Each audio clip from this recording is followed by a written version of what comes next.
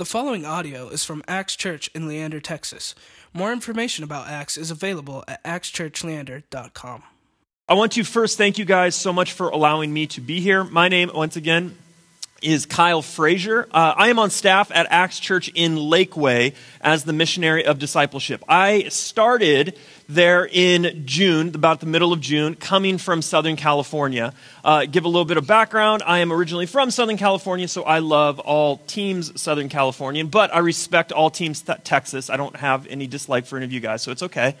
I have my wife, who came out here and joined me in September along with my two lovely, wonderful children.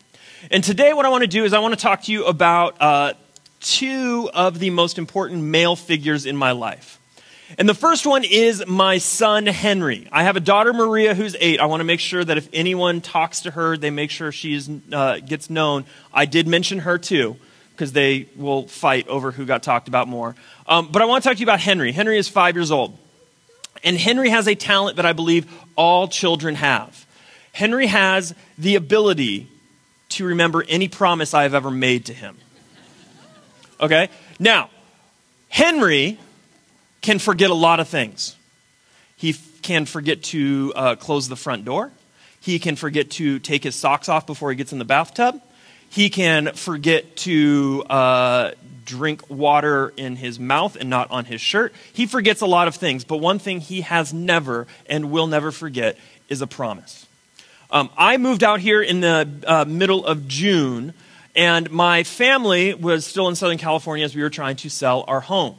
So they did not come out here until, like I said, the beginning of September. And in that time, we were trying to figure out where are we going to live. And through circumstances, what we wound up finding was the best decision was to rent an apartment for a year. And to try and get the kids excited about moving out here because they were really upset being separated from me and having to live in a staged home for 3 months, which means my wife is officially a saint, having a 5-year-old and an 8-year-old in a staged home for that long. But I tried to keep the morale up. So anytime I would talk on the phone or anytime I would Skype, I would try and try and build up Texas for as exciting as it is. And one of the things, when we finally settled on we were going to live in an apartment, I remember saying to my son, my wife showed him the website of the apartment complex, and one of the things he noticed immediately was there's a pool.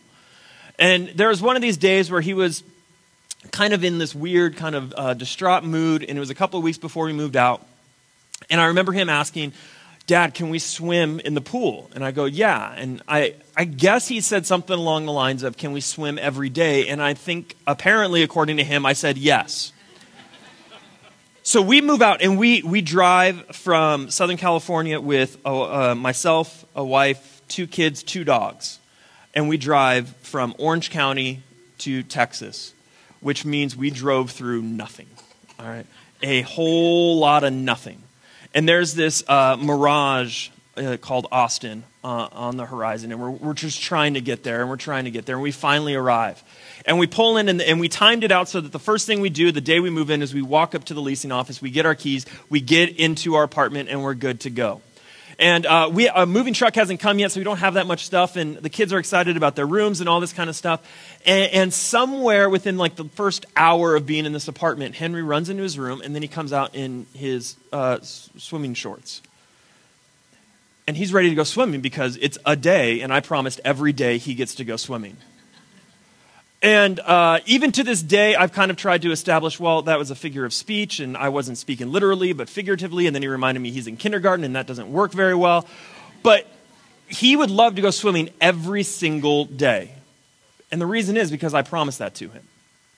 Now, kids, and I'm looking around the room, and there are various ages in here, but for the younger ones, they will remember a promise. If you promise a bounce house at their birthday party, they will be getting a bounce house at their birthday party. If you promise McDonald's for lunch, they will be getting McDonald's for lunch. If you promise them $1 million, they will be getting $1 million. But something happens over time where we start to get a little bit cynical, and we start to get just a little hardened to this world, and we start to get let down enough times that we don't really believe in promises anymore.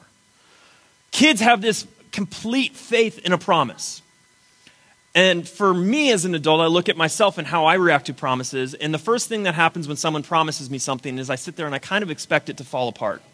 or at least not to take place the way I thought it was going to, or I just get this watered down version of a promise, or just kind of say, that'd be nice if it happened, but if it doesn't, I'm not going to be heartbroken, and I just become kind of numb to it.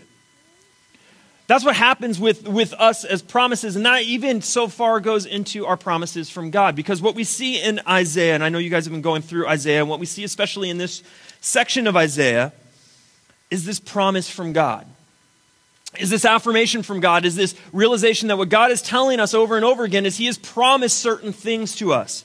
I'm just going to read a section of this once again. It says, "Fear not, for I have redeemed you. I have summoned you by name. You are mine. When you pass through the waters, I will be with you. And when you pass through the rivers, they will not sweep over you.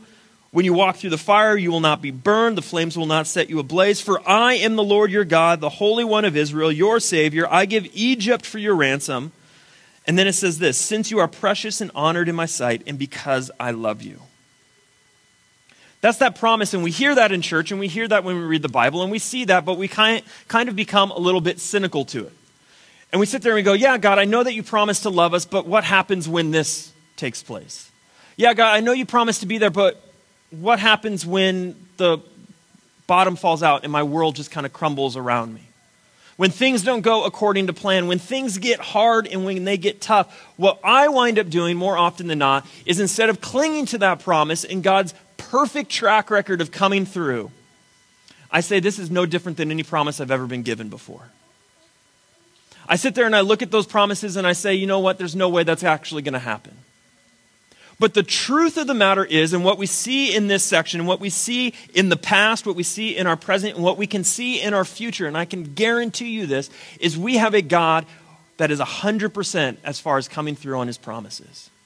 A God that promises to always be for us and never against us. A God that promises to always be by our side in the midst of every struggle and every praise. A God that promises to always be working for the good of those who have called on him and that love him. A God that promises that he will never be pushing us further than we can handle. A God that promises that no matter what, he will love us. It says, "Since you are precious and honored in my sight, and because I love you."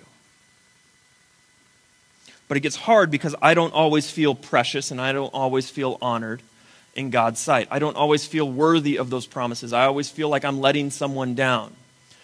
Because we do fall short and we do struggle and we do commit these sins and these mistakes and we do these things that we shouldn't do, and then we also don't do the things that we probably should do, and we look at it and we go, okay, if I'm already expecting a promise not to be fulfilled, now I'm looking at a perfect God, and I'm really going to expect him to carry out a promise for me, an imperfect person. And you're right in the sentence structure. You're right in the content. You're right in what you're saying, but you're wrong in the outcome. Because the promise from our God is love, is grace, is forgiveness, is redemption, is eternity with him. You see, we get to sit here and we get to hear the word of God. And the hope is that that word of God that is going into our ears and into our brain and into our heart and into our soul is an affirmation of a promise that we've heard over and over and over again, and that is that our God is on our side. Henry, who is my 5-year-old son, is one of the most important male figures in my life. The other one, not the only two, but another very important male figure, I think I have a picture that goes up there. If not, it's okay. There he is. Yeah, I know, seriously.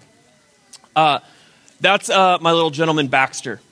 Baxter is my 5-year-old dog, and Baxter is the greatest companion a man could hope for. All right? They always talk about man's best friend. That is Baxter to me. One of the hardest things. Now, please, please, please, if any of you see my wife or kids, don't misinterpret what I'm saying. I missed my kids terribly. I was without my dog from June until September 1st. It was hard, all right? I didn't see that face for a long, long time, and he didn't Skype very well, all right? I love my dog, Baxter. Now, here's the thing about Baxter. Baxter is a much better companion than he is a dog, okay? Baxter is not the best trained dog. He does not know any tricks whatsoever. Baxter does not understand what is appropriate to chew on and what is not appropriate to chew on. Baxter took a long time to get potty trained and to understand what is grass and what is carpet. Baxter was really hard for a lot of times. And even now, 5 years into having him, he's not always the perfect dog. And there's a lot of times where I sit there and I'll come home and I'll see a sock chewed up or I'll see a mess or I'll try and get him to do something and he'll run out the door and he'll do the exact opposite. And I sit there and I want to get so frustrated at him. And I have in my mind, I'll have a phone call from my wife, you'll never guess what your dog did. And then I have to come home, open the door, and I have to be mad at my dog. Here's what happens. I come home and I see that. You can't get mad at that. I have tried. It is physically, it is emotionally, it is spiritually impossible to be mad when you see that face. Because here's what happens is I know what happened. I'm aware of it. It's not like I ignore the issue. But as soon as I see Baxter, all that happens is I get overwhelmed with love. Here's a promise that we have from God. What I just described is a microcosm, is a small percentage example of how God looks at us. He is aware of the sins. He is aware of the shortcomings. He is aware of the ways that we have fallen, of the trials and tribulations, of everything that we've done right, everything that we've done wrong. He is aware of all of those things.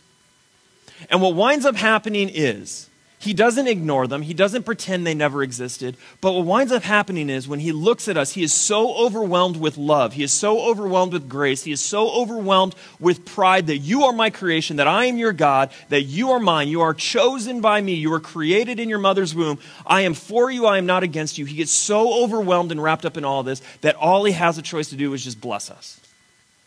Now, does that mean we don't face difficult times? Absolutely not. There are difficulties in this world. I'm not up here saying that life should be perfect and easy. But I am up here saying that God promises to always be by our side. That a promise that God put in Scripture, put into writing, is way beyond legally binding. It is spiritually binding. That he has spiritually bound himself to us, and his promises are good. His promises are able to be relied upon. His promises are there not just now, but for all eternity. Isaiah 43 says this, once again, 43 verse 4.